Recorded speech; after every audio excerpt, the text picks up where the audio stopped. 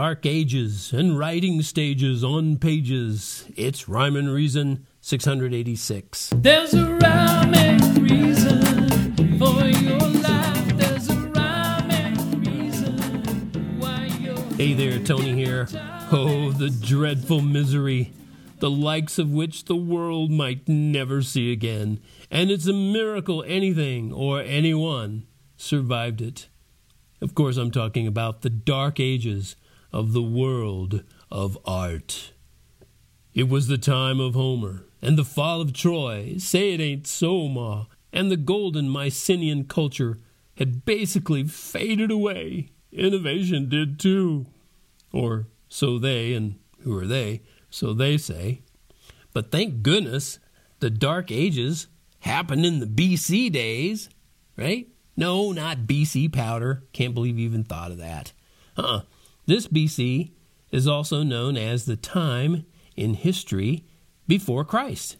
Get it? BC, before Christ.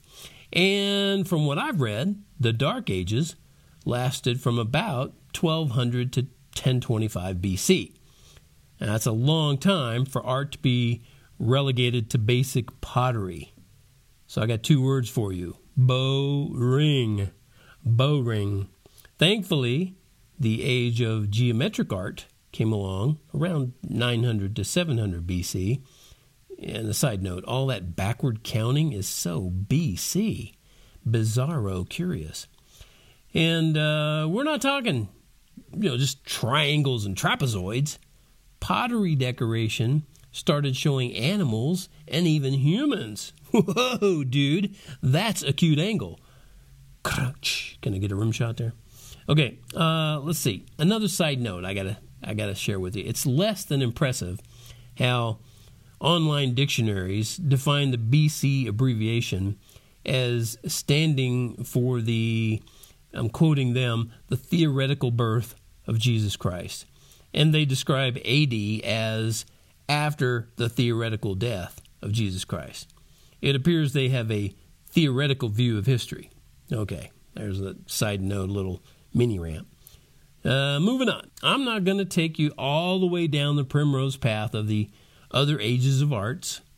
The archaic time, classical art, the golden age, Hellenistic art with famous stone and marble statues. And then there's all the impressionism, modern, postmodern, psychedelic, etc., etc., etc. Artsy, schmartsy, who cares, right? No, I wanted to focus mainly on those dark ages. Let's focus on the dark ages, shall we? Because they remind me of a phase I went through as a writer back when I started filling up bunches of spiral notebooks. I've got a post and I think a video thing way, way back in the archives at TonyFunderburk.com where I shared a quick video scanning across many of those spiral notebooks. Most of what I write now is in my computers and not handwritten in notebooks anymore. But I have bunches of them, and I still have them. So they started way back when I was in high school. And there I go again, sidestepping again. Well, you could call this certain era that I went through, and I've gone through recently, read back through some of these notebooks. I had my dark phase, you could say that. Artists have he went through his impressionist phase, he went through his dark phase, whatever. You could just let me call it that, which is what I did. Anyway, it's certainly not my favorite work, not by a long shot, but I like to keep it, and I'll look through it once in a great while, and see how my attitude and my heart has changed. And I'm grateful for how much more light is in my writing and my singing now. It affirms for me how God is good all the time, and He's not the director of false moves. I seem to make so many false moves. So many have misunderstood.